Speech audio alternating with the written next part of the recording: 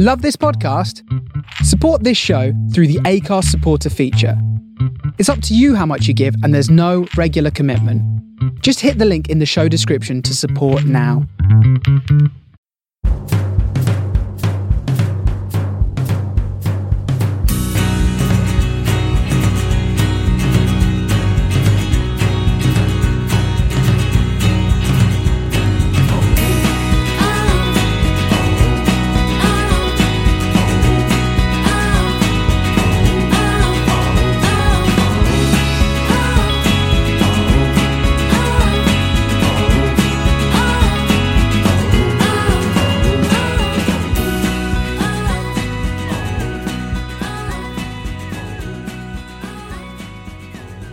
Hello, good evening. Welcome to this week's Run of the Post Extra Time. I'm your host, Chris. With me this week, I have got Adam. Adam, how are you? I'm good, thank you. Excellent. I'm very good, thank you. I got Jesse. Happy Thanksgiving, Jesse. Sure. And very happy about this because it's been far too long. Justin. Hello. Happy Thanksgiving to you too. Thank you. Right, so we are going to be talking about a fair few things this week. It's been a Champions League week. There are games coming up across Europe and beyond, and in the Premier League this weekend. First of all, we are going to start with the news that broke yesterday evening, the passing of Diego Maradona at age 60. Tremendous scenes in Naples the last 24 hours or so outside the stadium that's going to be renamed after him and in his honour. I'm going to come to you all individually because I'm guessing we've all got sort of all... three of you got different takes on Maradona. So I'm going to come to Justin first of all, because I'm guessing that me and you, Justin, are the only ones that can actually remember him playing. Yeah, very well. The 1986 World Cup in this country was the first one that had start-to-finish cable television coverage where every game was on. I might be wrong about that. Maybe in some parts of the country it started sooner than that. But 86 is the first time I can remember being able to watch every game. And, of course, Diego dominated that World Cup with a relatively pedestrian set of teammates. I was at university at the time and was staying there for the summer with a teammate of mine. And we would watch the games every day and then go out and train for a couple hours, just sort of fueled by how amazed we were by his performances. People forget, I think, that weren't around for it. Obviously, the Hand of God goal and the second goal against England are what have sort of lived on in the memories, but all his performances through all the games, I mean, he tore Belgium completely to pieces and pulled all the strings in the final against a pretty organized German side who were intent on not letting him do that to them. Obviously, as a River fan, I'd known about him when he was at Boca. In fact, I remember him coming on my radar at a Youth World Cup. It may have been... He didn't get taken by Menotti to the 78. He didn't make the 78 World Cup squad, if I'm remembering correctly. But there was a youth World Cup that he had sort of announced his arrival and made a case to make that squad. In the end, Argentina won the title anyway. But I have very, very vivid memories of him. And then, of course, his time at Napoli, which in terms of his club career, he's probably best known for. Watching that unfold in real time, the best way I can say it is if people can imagine what it was like when Leicester won the league a few years back, it was similar to watching what he was able to do, the trophies they were able to win when he went there, because they had won very little before and obviously very little since. He was just a transcendent figure. We've got a couple of millennials with us on this podcast, Justin, so I think... One thing about Maradona at that time is he was this figure that just sort of appeared in 86. We didn't appear in 86, but he sort of, the way he dominated 86. Like somebody on Twitter was saying yesterday, he can't remember anyone dominating since maybe sort of like Garincha in 62 or anyone since. I suggested Baggio in 94, but he didn't sort of agree. But he was there. He's there on TV for 4 weeks, and then he's gone. And then he appears 4 years later. And you don't get that in a player anymore, and you because of the way of sort of satellite TV is, and it's just fantastic how he sort of bursts onto your TV for 3 weeks, and then he goes again, and you sort of hear nothing of him, and it was like this huge sort of talented flash in the pan that appeared, but he got absolutely sort of brutalised with the treatment as well that you don't sort of see so much nowadays, did he? You mean in terms of on the pitch? Yeah, I mean, obviously we protect players better these days. Some say obviously to the detriment of the game, but he carried the ball, and he took a lot of punishment for that. There's a great, if certainly everybody should track down the documentary Gole about the 1982 World Cup, and that there's a lot of field level cameras that documented the treatment he got from a couple of the group stage opponents that you'd never get away with today, certainly not with VAR. But he rode tackles so beautifully well. He used low center of gravity, obviously, and an extremely strong lower body. And he also knew plenty of the dark arts and how to protect himself. Even as he carried the ball, he was very good using his arms and elbows to keep people off of him. But it was a different era, and what he was able to accomplish then just sort of makes me wonder. Just imagine him in his prime now with the level of protection players do tend to get. Yeah. So, Jesse, I want to come to you from a South American perspective. Tim Vickery, the South American football correspondent, has been talking a lot today about how Maradona epitomizes sort of post-colonialism attitudes in South America. So the first goal he scored against England, the one with the hand of God goal, it came very recently after the Falklands War between England and Argentina. Britain had quite a sort of close colonial relationship with Argentina in the 19th century. And Argentina has sort of developed as a country with sort of football as a huge backdrop to it. So Vickery's point was when the ball was punched into the net, that was sort of Argentina saying to the English, we're smarter than you. And then when he scored that second goal and he took it around everybody, that's Argentina saying to England, we're better than you. You know, you're not our masters anymore. Is that accurate coming from you, from a sort of South American point of view? And what do other countries in South, what does he mean for South America as a whole as well as Argentina? I don't think that, I think that Argentina would tell you, you know, as their Clarín, their biggest paper, wrote yesterday, God has died. That was the headline. And so I think that, you know, it would be an easy generalization to say that, and some people would be able to say this, that Maradona sort of represented, you know, the populace of South America. And you could make that argument in a lot of ways. You know, he came from a family of 8, grew up poor, small, fought his way in this like gritty style that Justin talked about. And you could make that argument pretty easily and in some cases accurately, I think. But it's important to sort of call out that there are nuances here and that are getting lost, or that maybe won't get looked at until later. You know, Argentina is in a 3-day mourning period. Napoli is mourning. But Argentina has always used Maradona, I think, as a shield in certain ways. In his own book, he called out the Vatican, rightfully. But this Argentinian Pope has spoken about Maradona as, you know, an Argentinian figure and as a god. So, you know, showing that, like, you can use Maradona as a kind of any kind of figure you want. Maradona and Messi, Maradona and Pelé have their own internal kooky, weird battles as to who means the most to South America, who means the most to Argentina. And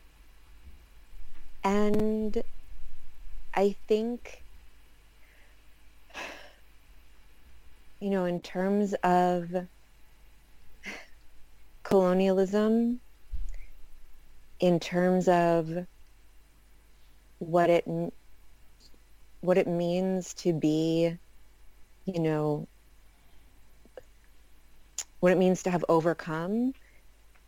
I cannot speak for Argentina, but there are other players who have overcome and gone back to do for their nations in a way that Maradona has not done. He fought his own addictions. Did he go back and really, you know, build hospitals or put into the grassroots of Argentinian football the way that some other players did? No. So I'm not, I think, the right one to look at this in terms of Argentina, but I think in terms of South America, I would not choose Maradona to like represent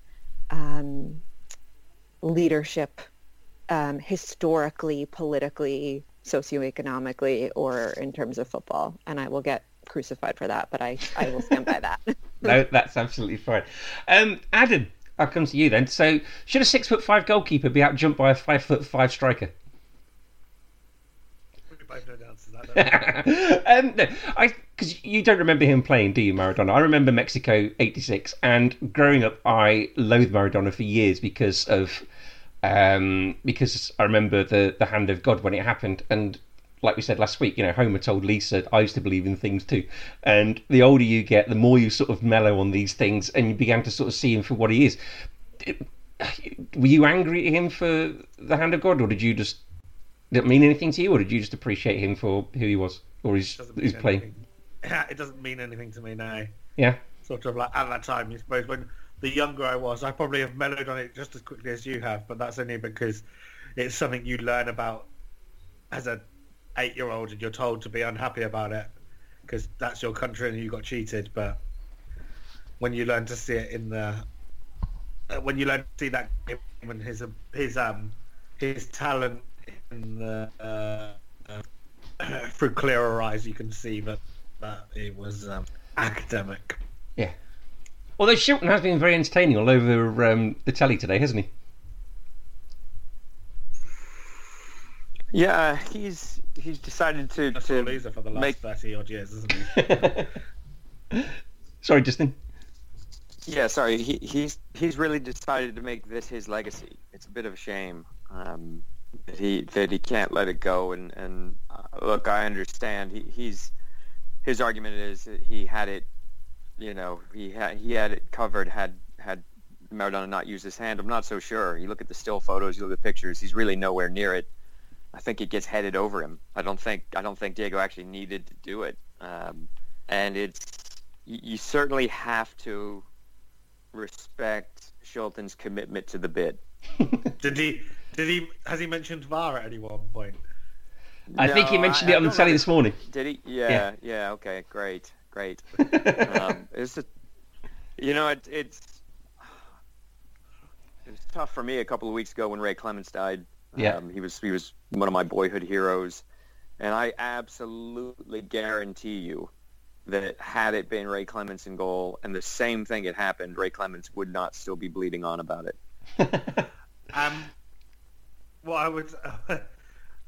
I would say is sort of just for like again a little bit of context is Gary Lineker was speaking before the Champions League games last night on BT Sport, and he talked about obviously playing in that game and talked about his interaction with Maradona and us. And he's someone who probably from a British point of view has had more interaction with Diego than probably anyone else, with the documentary he made and actually having sort of played both on the same pitch against and with Diego in different games. And he did say that after he scored that second goal, that it was the only time on a football pitch he'd ever felt the need to applaud an opponent, but decided not to do it because he knew he'd get crucified by the media back home.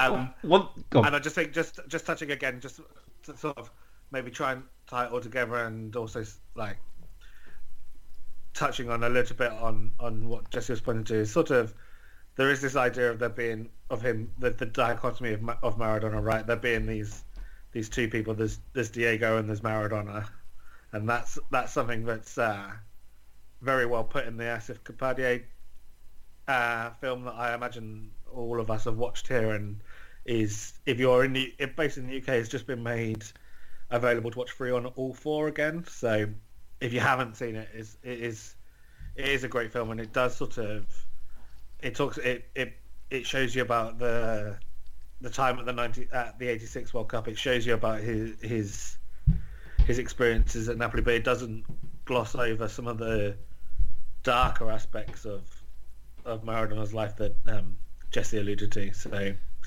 it does seem to paint a picture of the whole man. Okay.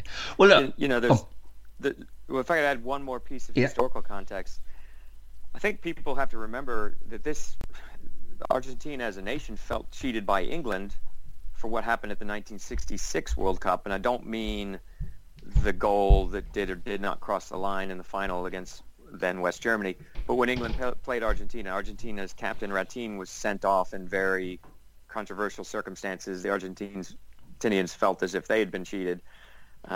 They sort of felt stitched up by a lot of things about the tournament, their housing, their travel, and that was only 20 years prior to the 1986 World Cup. I know now it's 54 years past, but when, in the context of the 1986 World Cup, there were plenty of people for whom that game was still somewhat fresh in their memories, and I think that's one reason that they've always sort of laughed off when it's been called cheating, and they've seen it as simply opportunism.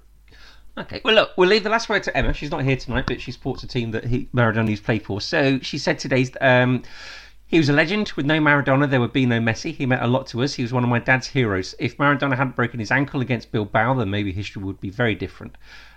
He might have stayed longer. When he made his recovery, we played Bilbao. In the final, he got the shit kicked out of him, and he snapped and started a mass brawl in front of the king, which is the stuff of legend. The directors washed their hands of him. Basically, he asked to be transferred. He was a saint to us, like no other player until Messi. He unapologetically knew how to live life. He also disliked Ronald Koeman. I miss him already. There might be some other things. There might be some other underlying issues at that time. I did chuckle when I saw that last bit. What I will say is that after he pivots on the halfway line, Peter Reid jogs after him. He does. Jogs. Yeah, he was on the radio. I was on the telly last night. Football was played at a very different pace in 1986. Yeah. Two things. Henrique, who passed in the ball for the second goal, claimed it was a hell of an assist. In I think it was in the late 70s, Argentina had played England in a friendly, and Ray Clements was actually in goal. And Maradona nearly scored a very similar goal to his second goal, and he was bearing down on goal, and he went for the far post. And apparently his brother talked to him afterwards and says, "Why did you go for the far post? Why don't you dummy and go for the near post?" And apparently that was going through his head as he was bearing down on goal for his second goal against England. He remembered as he's running towards the goal, he remembered what his brother told him, and that's why he went that way. Famous brothers of famous footballers have played a big role historically. I don't know if one day we'll have to tell the story of Zidane's brother and how he convinced him to play for France once again after he had retired from international football. I thought you were going to say that he shouted telling him what he said and said, "You need to headbutt him," because that was out of order what he said about our mum. I thought we were going to hear something from Justin. He got some sort of famous brother or something. No. Right, okay, so we move on to different events. We move on to the Champions League. Just to quickly tie those all together. Did anyone see? I can never pronounce his name, but did anyone see the footage of the Argentinian Ajax fullback warming up in the Champions League games where he was doing Tagliafico, yes. He was doing his Maradona impression with his dancing. That was pretty cool. It was Champions League this week, and Ajax beat Midtjylland 3-1 in the same group that Liverpool, Group D, lost 2-0 to Atalanta. Goals from Ilicic and Goossens. Liverpool much changed. Robertson, Jota, Firmino. Fabinho started on the bench. There were two goalkeepers named on the bench. Is this after Jurgen Klopp's complaining in recent weeks about the fixture schedule? Was that a bench of a statement to somebody somewhere, Justin? It's hard to know, but I mean, you tend to trust that Klopp has an idea and a bigger picture plan for these things. They're pretty well positioned in the group, so I think he was laying the groundwork for what he sees as needed change in fixture management for teams. I think what he's obviously most upset about is when teams play their Champions League fixture abroad and then they come home and they get put on a noon kickoff Saturday, that kind of thing. So they're looking for maximum recovery time. So I don't think that too many people are going to take much notice of the bench if he's making decisions like that for a political statement.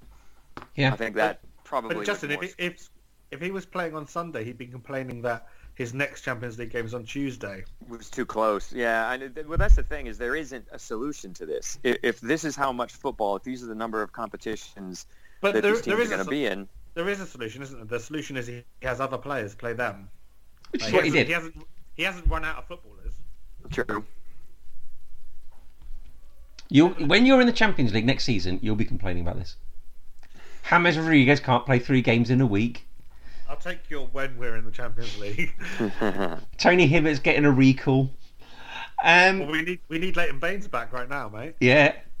Liverpool are still top, but they could have qualified. Atalanta were winless, Jesse, in all competitions until in November until this game, so they've had a bad month, haven't they? That'll be a yes. Oh, you. She's nodding. Yeah. So Liverpool are top of that group on 9 points. I was muted. You were muted. Well, sure.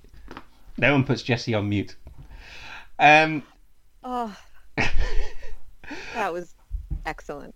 Liverpool are top on 9 points, then Ajax and Atalanta on 7 each, then Midtjylland on 0 points. Liverpool should still be all right, though, shouldn't they, guys? Are you going to say it?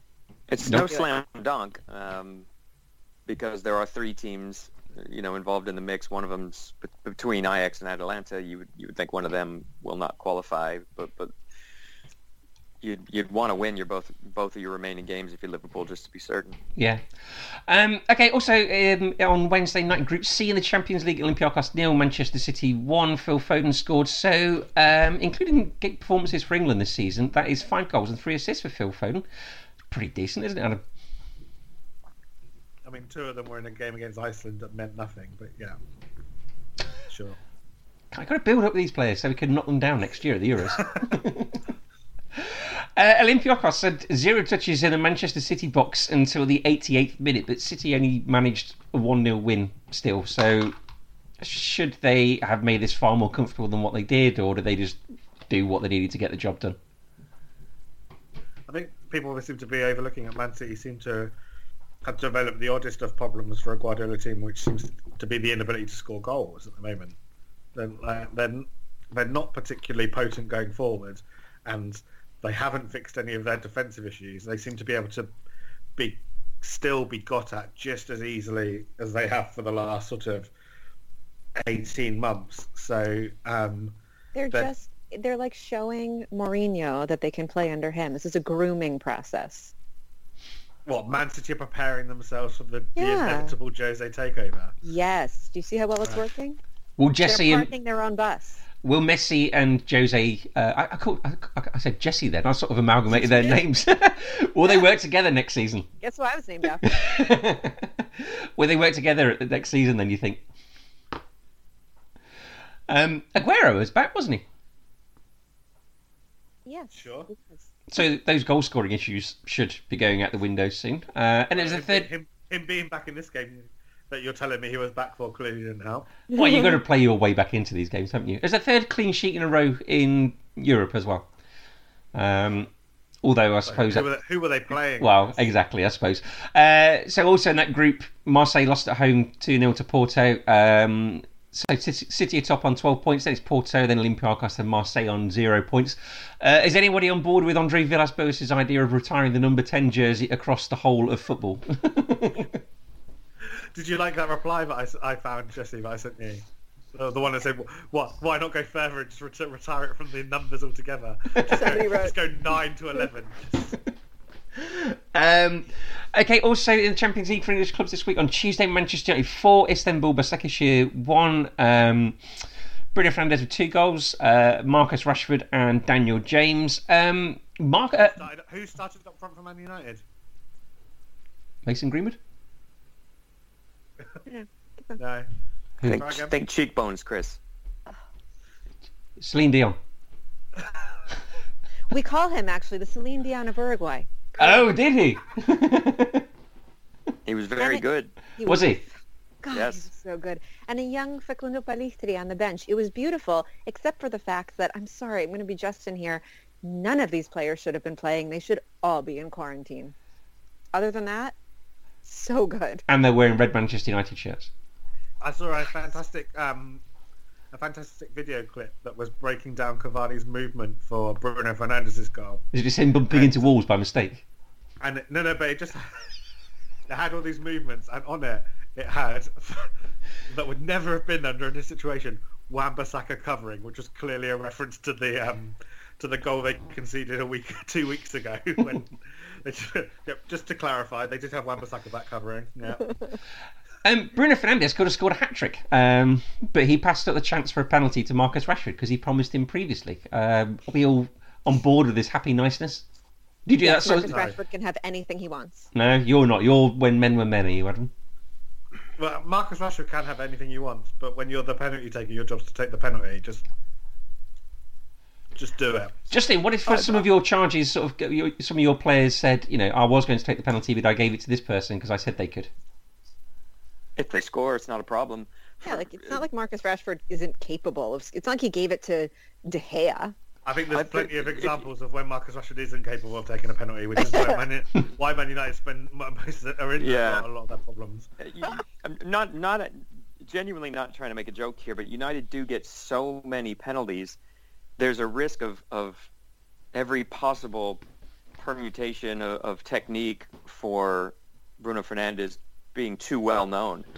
If he's almost maybe saying somebody else take a couple so that I still have a trick up my sleeve that a goalkeeper won't be able to anticipate. So interesting you say that, Justin. So when I was watching the again Gary Lineker, but this was on the coverage of the Everton-Fulham game at the weekend, and they were analysing Fulham's penalty mishaps between the Panenka, the one in that game, Mitrovic is missing against Scotland, and the Gary Lineker was talking about how obviously he'd taken a lot of penalties in his career, but it must be a lot harder now because you have to vary your technique so much because goalkeepers otherwise will have the jump on you because of the levels of sort of analytics and knowing where you can't just have a good penalty that goes bottom right now, can you? Do you have to have...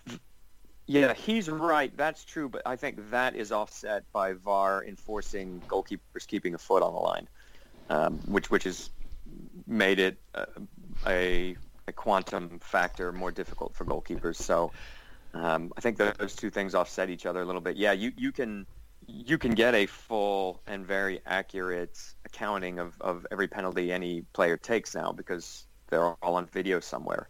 Like the way the law is enforced now. Adam, someone's got their hand up. Yeah, I know. Just let me finish. I think it was essentially in answer to a point from Danny Murphy when they talked about the Panenka penalty and said, why was Lookman pissing about doing that? And Gary Lineker was trying to say, look, you've got to vary it. Go on, Jesse, go. Okay, so follow-up. Is it legal, and if it is, am I allowed to hate it so much when players do the fucking awful stop, start, dancey, tango, pachanga lead up to a penalty? The John Aldridge. Yeah, it's legal. You just can't. Well, not quite how Jesse said it because you're not allowed to stop. You're not allowed to stop, and they're not allowed to stop. doing a like a Sinead turn. Oh no, that's not true. You're not allowed to stop in your kicking action. In your kicking motion, yeah. So you can stop in the run up, and yeah. Look, I mean, the two factors that I think goalkeepers have to take into account now are that obviously VAR is in place, and you can't have a foot leave the line, and the center of the goal is a legitimate target in a way it wasn't when I played, when you just tried to beat goalkeepers, to one side or the other, and so. With Bruno Fernandes, for example, if I'm a goalkeeper, I don't move nobody should be moving. They should just absolutely hold their line, and then try to react to his shot. Maybe you will, maybe you won't, but at least take away him simply rolling it into one side because he's able to wait so long. Eden Hazard does the same thing. They're able to keep their eyes on the goalkeeper and wait so long and wait to see the goalkeeper commit. They just roll it the other way. If you're a goalkeeper, because I'm surprised at the amount of penalties that are kicked to the side, but they're not sort of right in the corner. So if you're a goalkeeper, is there a case for waiting for the ball to be struck so you can dive the right way, and if the ball isn't directly in the corner, you've got a pretty good chance of saving it? Yeah, there's definitely a case for that. I think it's just really difficult for goalkeepers to do that. That everybody... It's such a strange position to be in, starting on your line, and you're at a disadvantage because of that, and you want to compensate for that disadvantage. I think also a generation of goalkeepers still remember, going back to our friend Peter Shilton, adopted that policy in the penalties against West Germany in the 1990 World Cup, and he didn't get near any of them because he waited, tried to react to the shots. They were all good, and I think that's the fear. I think the goalkeeper's fear is, I won't save it if he hits a decent ball unless I've anticipated and gone the right way. To that, I would say you probably won't anyway. Good shots generally don't get saved. What gets saved are the not so good shots. Yeah, the thing is, you look good if you go the right way as well, though, don't you? Even if you know you're not going to get it. When Harry Kane puts that penalty top left-hand corner, no one's really getting to that, are they? No. Well, I've always said nobody saves. If people can try to prove me wrong on this one. Anything above shoulder height doesn't get saved unless it's hit right up the middle. But it's almost impossible to turn a penalty over the bar because your starting position's on the goal line. Even if you get a hand of those, they tend to still go in anyway. Okay, so Manchester United, they need 1 point from their last two games to qualify, but those games are against PSG and Red Bull Leipzig, so not quite as pedestrian as we make out. How many goals did they beat Leipzig by in the last time they played them? What was it? Oh, it was 5-0, wasn't it? Okay, It was, maybe it is pedestrian then. Manchester United at home in Europe. If you compare this to their Premier League form, Manchester United in Europe in their last 7 have won by an aggregate of 24-2. And they've got 9 in their last two Champions League games, but they've only scored 5 at home in the Premier League and only got 1 win. So it's a bit of a strange situation there. In the other game in that group, PSG beat RB Leipzig 1-0 thanks to a Neymar penalty. Kylian Mbappe suggested to Julian Nagelsmann that he might want to come out on the pitch and have a go at playing himself because his message wasn't getting through to the players.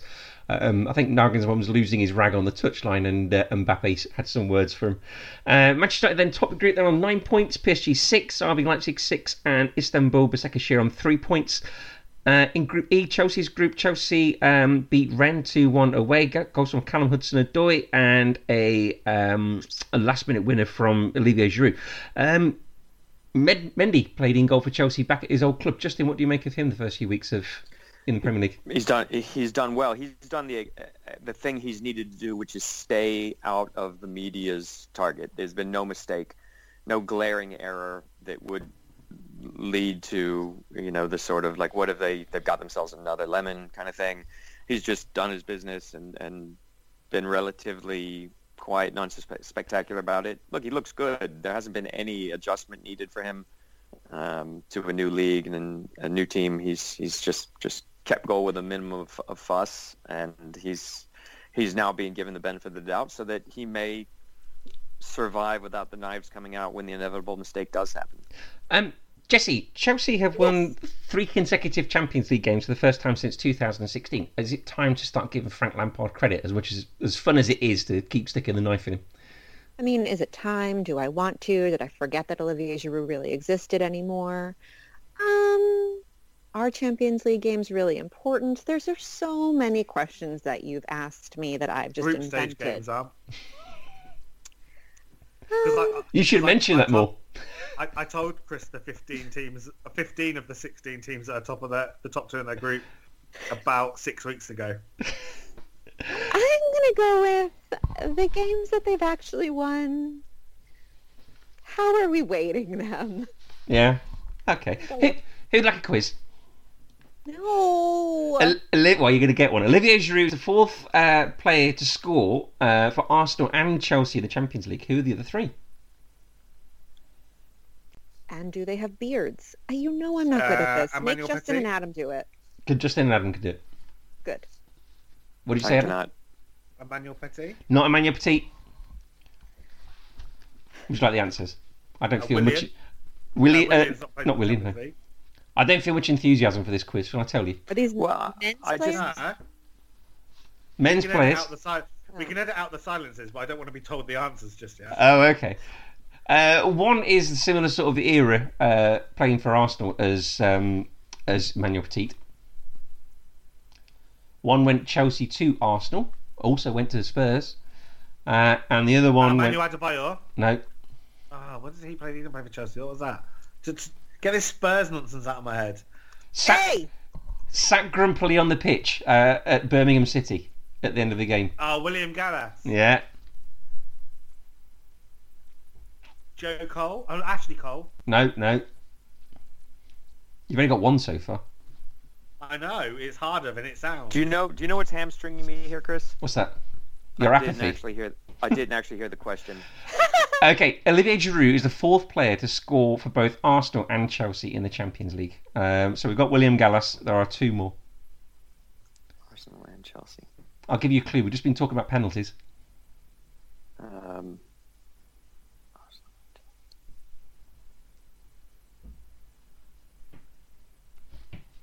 This silence isn't very good, is it? It's not. No, but the penalty clue has not helped me. Is it not? No, so obviously one of them scored via penalty, but that doesn't. Or did he score Necessarily. via a Or penalty? did he score? Anelka? Anelka, yes. Last one. Looks like Fred Savage from the Wonder Years. I don't know who. That's not helped me either. What? Jesse, you don't remember the Wonder Years, don't you? No, I think it was a little behind me. Oh. No, I Fabregas? remember, but Winnie Cooper was my first crush, Justin. not bad. I'll give you the answer. Cesc Fabregas. I said that. She literally just said Only one I Fabregas. knew. Did you? Sorry, I was thinking Yes. about Winnie Cooper. Sorry.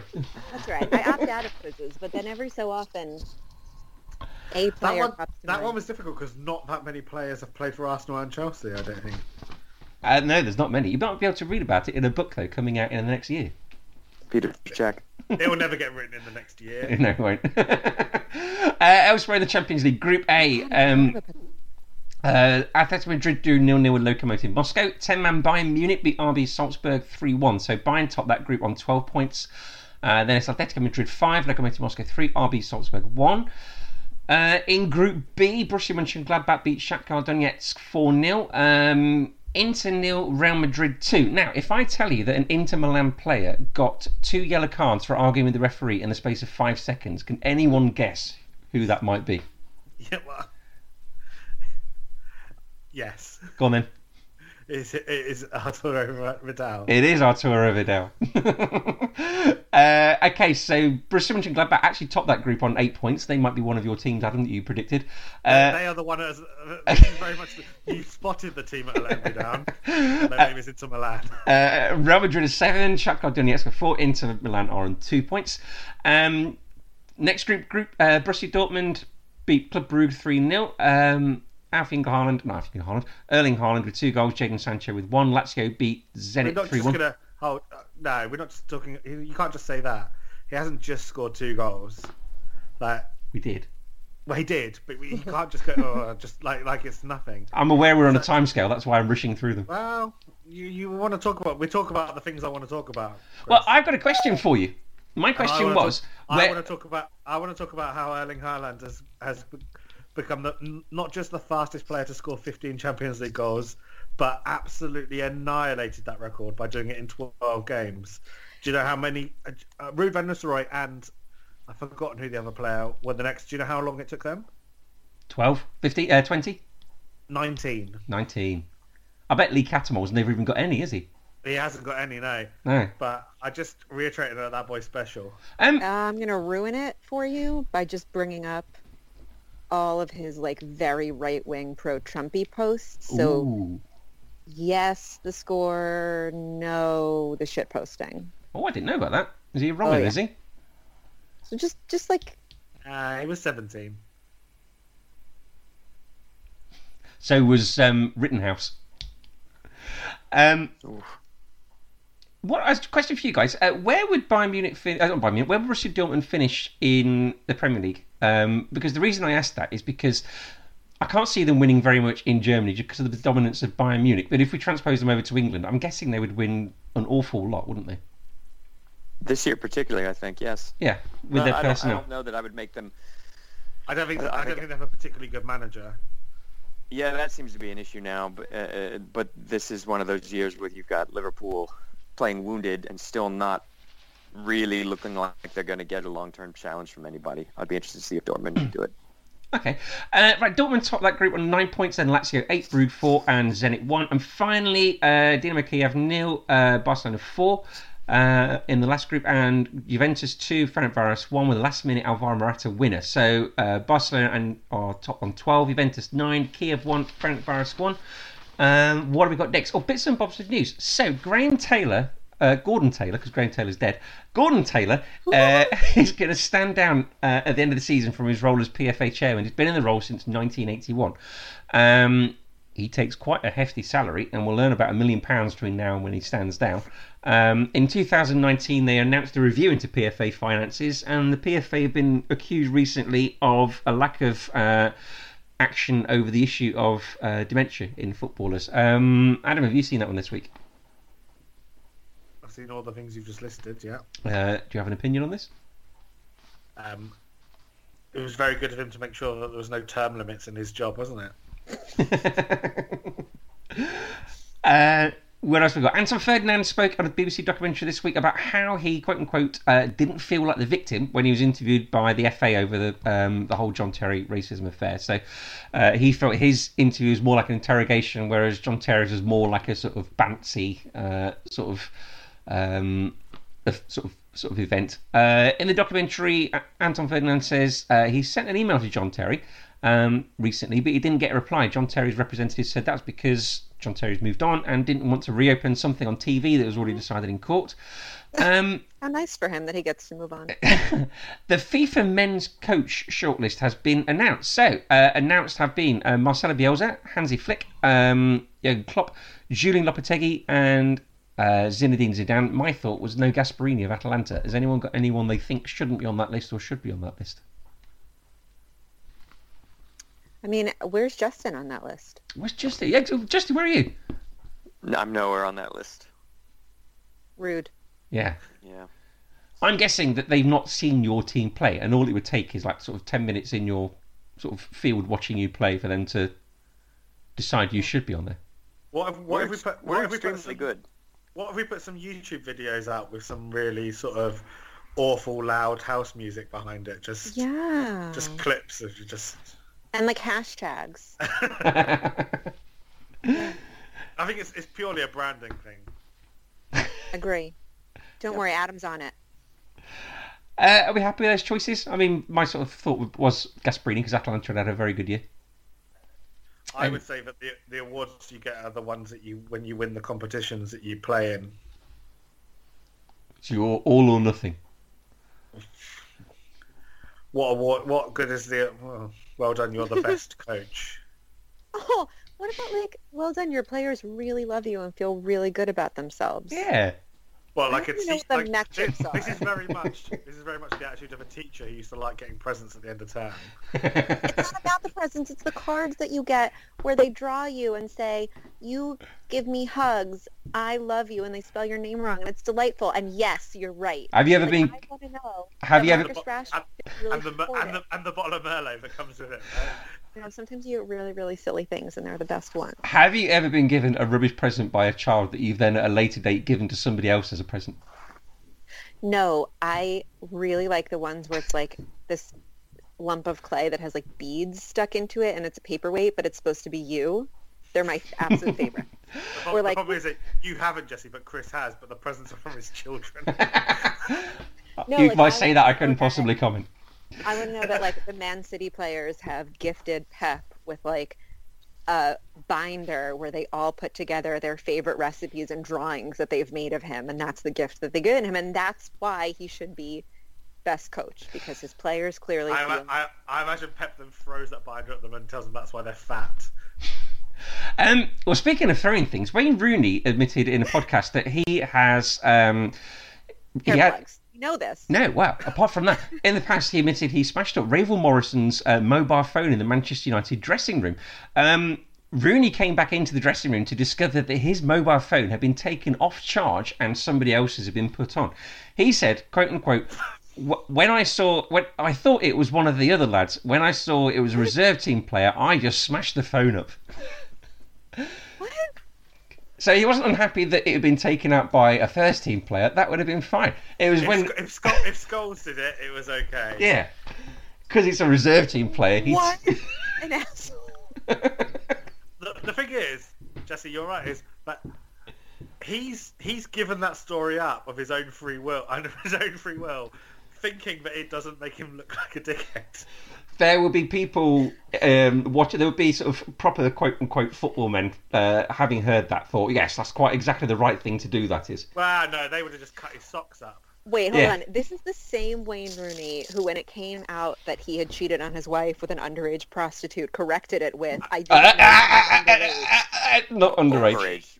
She was never underage. She was a grandmother. We need to correct this. You've got it wrong in your head. She was a grandmother. That was the problem. Excuse me, that was the second time or the first time. I don't remember. Definitely one of the times. not underage, because his lawyers might be huge fans of this podcast. Fine, allegedly. Yeah. Because that covers up. With an underage prostitute, corrected it by saying, "I didn't know she was underage." It was okay for David Bowie in Wait, the did in Sarah the make 80s. that? Oh, you can libel him because he's dead. Exactly. He was allowed to do that that. looks Why is it all of a amazing. sudden not okay? It was okay for William the Conqueror. Yeah, no, Wayne Rooney, clearly is an example of players needing, not being their own best friends and needing better. Wayne Having Rooney said that, sounds like needs someone following him around at all times. Just going, no. Justin, if this sort of thing happened in your changing room, Justin, how would it play out? similar to what you just described. I think Wayne Rooney's old enough that he came into the Everton first team at an age where there still would have been some senior pros that had come up. If they had come up when they were his age into a first team environment, that would have been the late 80s, or early to mid 90s. And that was still the way it was. Reserves, or certainly YTS, the old YTS scheme, you would clean the boots. Youth training scheme. The boots. Trainees, basically. They 2 years after school, they clean boots and... Yeah, and I genuinely did do that. The YTS kids at every club I was at cleaned the boots and swept the dressing room and did other little menial tasks that I don't think are part of a youth player's progression into the first team anymore. Yeah, and I imagine that when Ravel Morrison had his phone smashed up, he even as a reserve player, he wasn't short of a few quid to go and replace it. Right. And that's the thing, that it doesn't really... I understand the attitude and the mentality, but it doesn't really transfer to a modern setting because those youth players that isn't part of their apprenticeship any longer. That's the way it was when Roy Keane came up, and that's the influences that Wayne Rooney saw when he got into senior dressing rooms. You can't just keep doing that with each successive generation when that's no longer part of the game. But having said that, have people actually paid attention to some of the things that Wayne Rooney has had to say, and when given a platform to write about? I forget which paper he's writing for. He's got quite a bit more depth about him than I think he's given credit for. Yeah. Assuming that he's writing the words that are in the paper. Well, he may not be doing the actual writing. Yeah, he may be going through but in the early stages of the lockdown last spring, when he was talking about, he wrote what I thought was a very forward-thinking article about the priorities really should be other than football right now, and a few other things. He's a reasonably bright guy in his maturity. Jesse, I think you have opinions on the well-being and training of young children or young apprentices. I think that, as hilarious as it is to look back. Now, that is the same sort of environment that leads to, the kind of hazing that we've talked about before, because then those same players and those same people feel like they are part of like a subsystem, and then don't feel comfortable coming forward when like worse things than their phones getting smashed happens, because then that is it's like considered acceptable. You mean when Ashley Cole brings his gun to training? And Paul Scholes gets put in the washing machine. Or when those players are abused or treated in like, other ways, because then it like sort of is like scaffolding, right? Like if it's acceptable that because you're on the second string or whatever, your phone's smashed, then other things are like acceptable too. It's hazing. Fair enough. Right. Bits and bobs of leagues then. So in Spain, Real Sociedad top on 23 points, then Atletico Madrid 20, Villarreal 19, Real Madrid 17. I'm sorry, who plays for Atletico Madrid now and has been scoring goals for them and playing really well for them? I'm sorry, there are a couple players there that... João Felix. The one with COVID? João Felix. I just want to mention there are a couple right now, like a handful. Like a handful of Uruguayans that have been playing really well. Also, Correa, Barcelona. Jimenez. Yeah. I can't think of any others. Surprising. It's Valencia versus Atletico Madrid, Real Madrid versus Daniel Alves, and Real Sociedad versus Villarreal. Italy, Milan are top on 20 points, then it's Sassuolo 18, Roma 17, Juve 16. So it's the Flying Witches of Benevento versus Juventus. Sassuolo versus Inter, Milan Fiorentina, and Napoli Roma, which looks pretty mouth-watering. Germany, Bayern are top by a point on 19 points, and it's Dortmund and Bayer, Leverkusen, and RB Leipzig on 17 points. So Bayer Leverkusen play Hertha Berlin, Dortmund play Cologne, Stuttgart Bayern, and RB Leipzig play Arminia Bielefeld.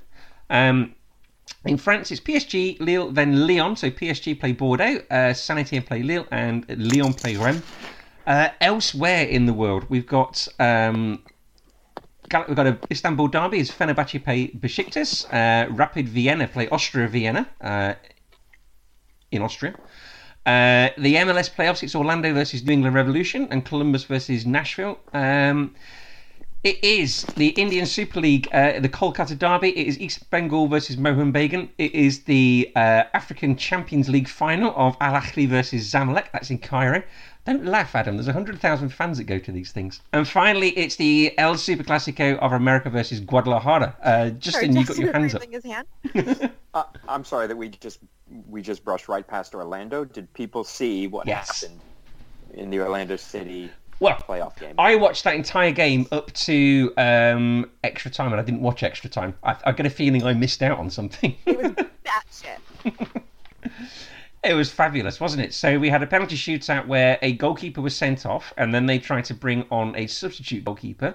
The referee didn't know the rules and realised they couldn't bring on a substitute goalkeeper. An outfield player had to go in goal, and the outfield player in goal managed to save the penalty, and his team went through. I have to say, that guy that got sent off in normal time for Orlando, he was very lucky to have made it that far in the game. Yeah. That sort of jump and elbow he did on that player about 10 minutes before, that was a horrible, nasty challenge. Adam, Kolkata derby, any thoughts? African Champions League final, any thoughts? Cairo derby, big game.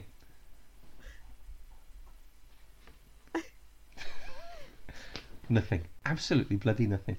Right. Okay. Counting to 10. Premier League. Okay, it is... there is no more 10, Adam. No. It's really important I get to 10, Justin. Adam, he didn't even bring up the Women's Mexican League. There's always room for that next week. I mean, I did mention I mentioned the Super... Which is actually really good. It is good. I did mention the Super Classico. That sounds even better than a Classico. It's a Super Classico. There's only one Super Classico. Let's be straight on that. And it's a bit further south than Mexico. That's not the one that he's talking about. Is it further south than Buenos Aires, is it? East. East. That way. In the Premier League on Friday night on Amazon Prime, it is Crystal Palace versus Newcastle. Palace on a Friday in the Premier League have drawn 5 and lost 7. That is most played by any club on a weekday without winning in the Premier League. Jesse, what do you make of that? The moon is full. I just love your statistics. It's really great. Palace have beaten Newcastle in 2 of the last 3, but Justin Cardalo has made 41 saves so far in the Premier League. That's the most of any keeper. So he's very important to them. That's not necessarily a statistic that you want to be leading the league in. No. I think the only statistic you need to know is that Zaha has COVID, so Crystal Palace are going to win. Certainly hurt them. I just wonder, though, if the day is coming, as Steve Bruce plays his side so deep in such a deep, low block, at some point, Carl Gala will be one of the furthest players forward. It's quite feasible. What are we going to go for in this thing, guys? I didn't realise about Wilfried Zaha, so I'm going to go with maybe a draw on this one. Newcastle aren't very good in London. Newcastle aren't limiting their greatness to London. Yeah. Fair enough. What are we going with, guys? I think I will go for a Newcastle win now. Oh, okay. Jesse? Yeah, I'm going to go with a really boring Newcastle win. Okay. Justin? I think even without Zaha, Palace will find a way to squeak a goal and win 1-0. Yeah. Okay. Right. Saturday lunchtime. BT Sport is Brighton versus Liverpool. Brighton have got 0 back-to-back Premier League wins in the last 12 months, so they're winless in 8 at home. So they beat Aston Villa last time out. That's why I mentioned about the back-to-back wins. Winless in 8 at home. Liverpool winless in 3 away in the Premier League. So is this going to be a draw, guys? Liverpool no, you're going to win. Well. Liverpool are exhausted. They're sort of crawling onto the pitch and sort of wearily. Hardly able to wake up. Some of them still in their pyjamas. Stuffed from their Thanksgiving turkeys. There's no Americans in the Liverpool team, is there? No, you're going to be fine. You're going to win. Just say it. Stop. Nope. I'm not going to say it. Justin and Adam, maybe one of you can say it for me. I'm going to go with a full-on Mark Lawrenson approach to this, but a sort of a reverse Mark Lawrenson. I just never predict a Liverpool win. Justin? Yeah, I would expect Liverpool to find a way to win. Okay. No Lamptey for Brighton, so they're going to be slightly hamstrung in their I know he's a right back, but their attacking efforts. So even the tiredest of Liverpool left backs will be fine. Dude, you even managed to defend a little in your last match. You've got this. You're fine. It's going to be annoying, and you're going to win. Well, Andy Robertson, he only played half an hour yesterday, so he should be right as rain. And that, unless he's too tired from making those Trent Alexander-Arnold videos. Wingmen. They're good. You should watch them. Ugh. Okay, 3 o'clock, the only 3 o'clock Premier League kickoff on Saturday on BT Sport is Manchester City versus Burnley. The last 6 games between Manchester City and Burnley at the Etihad, City have won by an aggregate of 24-2, and have won the last 3 5-0. Do we need to spend much time talking about this game? No. Even despite City's poor. No, even despite City's poor form at the moment, they're a negative goal difference, aren't they? Yeah, it's not poor form; they're just poor. Yeah. However, if we're going by judging City as poor, they're just in the barometer. Burnley's for terrible. Burnley. Yeah, Burnley's terrible. Right. And Burnley has survived for a couple of seasons on smoke and mirrors, scoring fewer goals than games played and still finishing pretty comfortably. It seems to have run out this season on them. Okay. 5:30 on Sky is Everton versus Leeds in the Danny Cadamarteri derby, Adam. Dominic Calvert-Lewin has got 10 goals in 9 appearances, and Patrick Bamford can score in his first 5 away Premier League games of the season. So it's going to be a game for the strikers, isn't it? I mean, if you add up the yards of all of those Dominic Calvert-Lewin goals, they probably don't make 10. But hey, it's all about finding the net, isn't it? So, in paper, I think this could be a really exciting game because you've got a team in Everton who especially this season, like to control the ball. are very comfortable in possession, and a team in Leeds who like to swarm on the counter-attack, the lack of Luca Digne upsets and concerns me. That's a couple of months, isn't it? He's out for. It just said sometime. You didn't have to add months to it. Sorry. I was on. Are you going to say it then? Chest out, shoulders back? No, absolutely not. I think it'll be a very interesting game. I think a good game to watch. It's not a game I'm confident about. No. Jesse and Justin. I don't.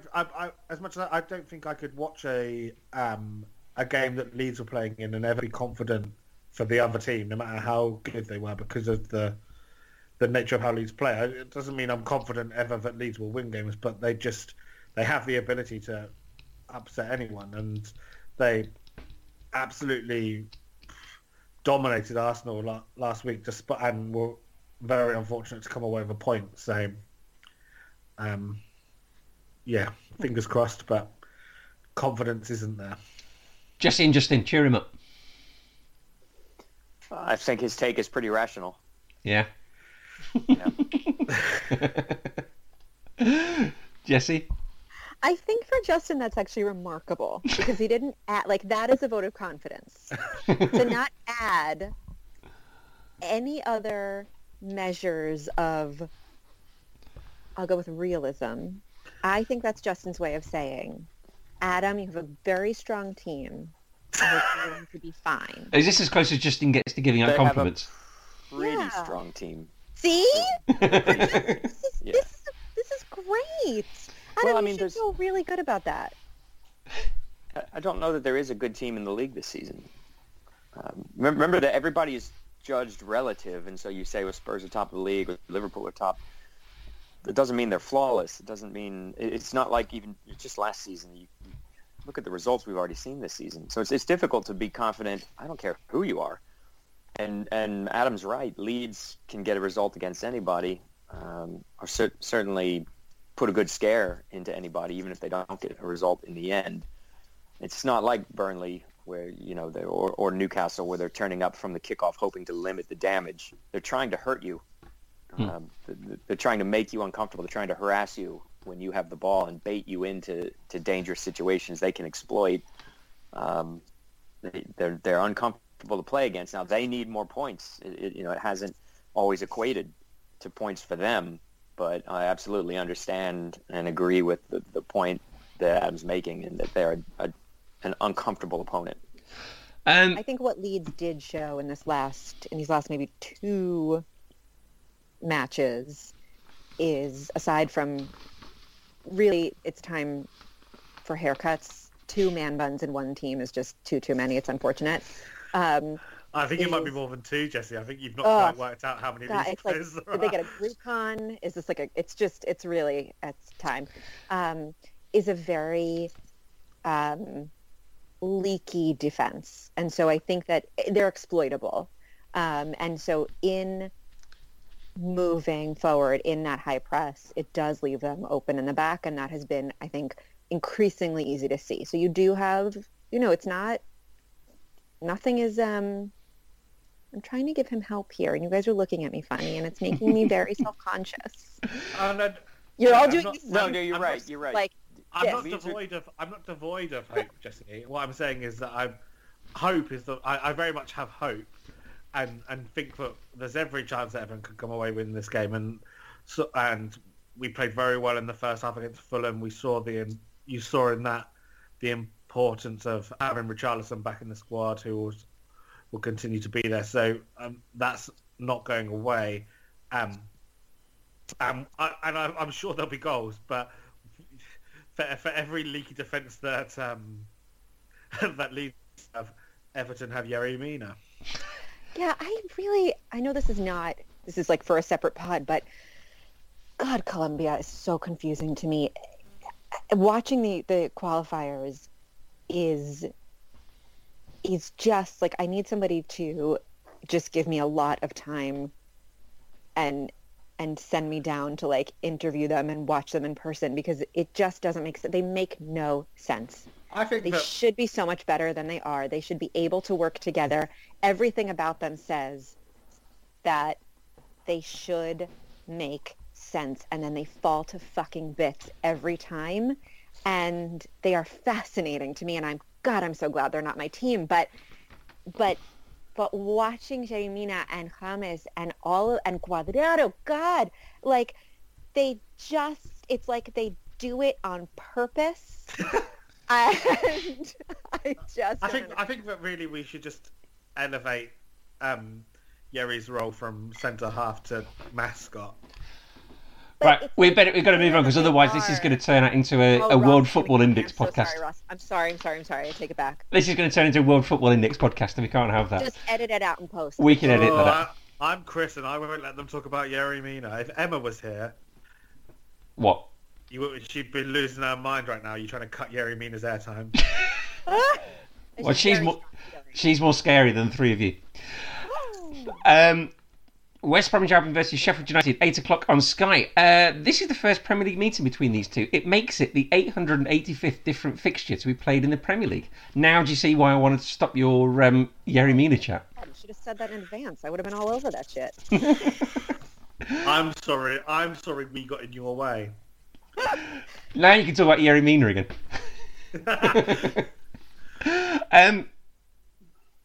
If it's a draw between these two, it will make it just the third season in which a team doesn't win one of their first 10 games. There's going to be a gap opening up soon between these two teams, isn't there? Or between these two teams and the rest of the table, if they don't start winning. Yeah, if they don't start winning. Well, I think Fulham will keep them company for a while. I was going to say, considering Fulham's back four looked like they spent most of their time working on the construction of that stand as opposed to training during the week, I don't think that Fulham will be pulling away from them anytime soon. Well, yeah, you don't want the team in 17th to pull away from you, I think is probably what I'm trying to get at. You don't want to sort of gap open up between the rest of them. So, but Burnley are still bad as well, so don't... Well, all of a sudden you've got Sheffield United bottom on 1, West Brom 3, Fulham 4, Burnley 5, but then you've got a gap of 4 points up to Brighton in 16th place on 9 points. So you are starting to get a little bit of a gap pulling away there. So you don't want to be too cut off. You don't, because I don't know if you've formalised this, Chris, but it seems the thesis here is that relegation is bad. It's not good. Yeah. But Chris, remember, you don't have to, when you're outrunning when you're trying to outrun a bear, you don't have to outrun everyone. You just have to outrun the second. You just have to be the second to last person, right? Exactly. But Burnley are fine. Southampton versus Manchester United on Sunday. So of Manchester United's 4 wins so far in the Premier League, Bruno Fernandes has scored in all 4 of them. Southampton won their last 3 at home. Manchester United have won their last 7 away for their poor home record in the Premier League. They've got an incredibly good away record. I think Manchester United might do this one, given their away record. Yeah, but which Manchester United? They come off these very assured Champions League displays and frequently turn in a rotten league display. So it depends which one we get. The away Manchester United, they won 7... Well, you're right. Yeah. And this is down at St Mary's. It is. Okay. It is. So. And it's on Sunday, so they'll be well rested. It's weird for me to say St Mary's, by the way. I'm the age where my thought is immediately the Dell. The Dell, exactly. Yeah. We'll ignore the fact that changed about 20 years ago. I know. Adam and I were not alive then. I never got on board with the calling Upton Park the Boleyn Ground. It was always Upton Park. No, but no one got on board with that, Chris. Yeah. That was the same ground. You just talking about 2 different things. So I can remember the opening of St Mary's. Okay, right. Chelsea versus Spurs. Jesse, 4:30 on Sky. Spurs can win their first 5 away games of the season, and they will, won't they, Jesse? I'm sorry. You were trying to make me give Frank Lampard credit. Mm-hmm. Now and then you refused to do to say that Liverpool was going to beat Brighton. Mm-hmm. Absolutely not. Well, I've got 2 reasons for you to be worried. Jose Mourinho lost to Frank Lampard twice last season, but he's never lost 3 in a row versus one manager before. Plus, on VAR is Mike Dean. Dun, dun, dun. Oh, I'll now give you a third. Harry Winks. What about him? He stinks. Sucks. Does he? Oh, Just scored. stop it! Oh my! What? Yeah, but you could be losing 5-1. He's not told you what the score is. He just told you Harry Winks scored. There's no context to that.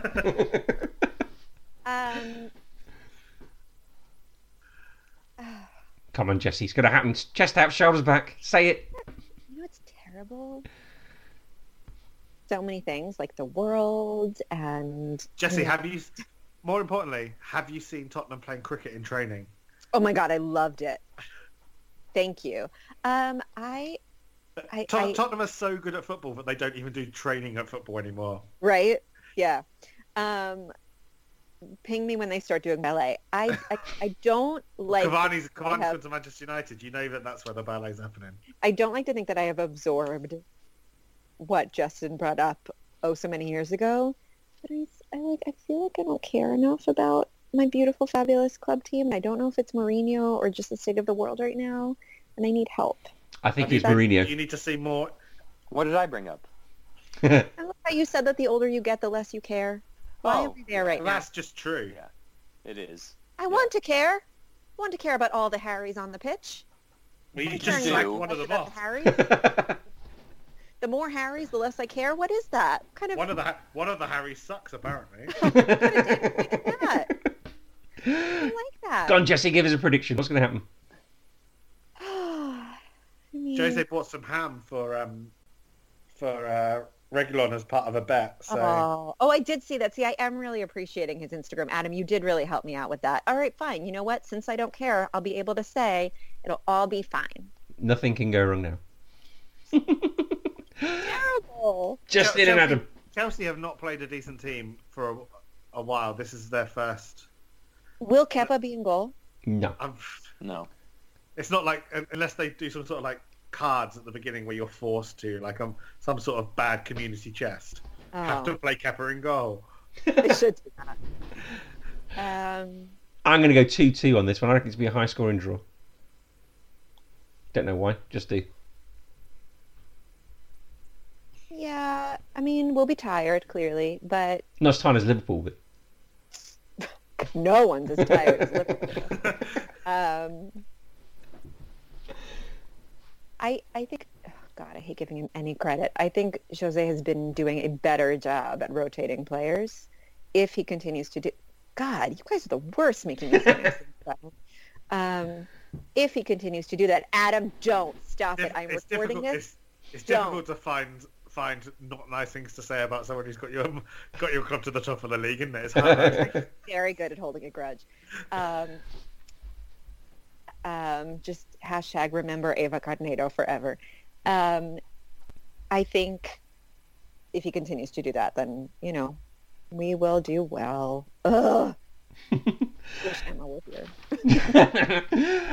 Okay, Arsenal versus Wolves. Arsenal have got 0 clean sheets in 7. That's their longest run since 2007. Wolves have already conceded 10 this season. That's the second fewest behind Spurs. And the last 3 times this fixture has been played at the Emirates, it's been 1-1, Justin. What do you think is going to happen this time? Yeah, I mean, these teams don't score. It's funny that you sort of think of Wolves, that they've earned a reputation as this swashbuckling side, but they really, I don't know what the dynamic is, obviously having lost a few players, but I think they're on 9 goals, 9 games played. Same with Arsenal. The thing I think that's interesting about Wolves, Justin, is that I certainly didn't put Diego Jota down as the sort of like the Jenga piece, the one he wasn't the one scoring all the goals, right? You would have been far more concerned if they'd lost Jimenez over the summer than Jota, but it seems to have affected them hugely. Yeah, and benefited Liverpool at the same time, and so you do wonder a double blow. Yeah.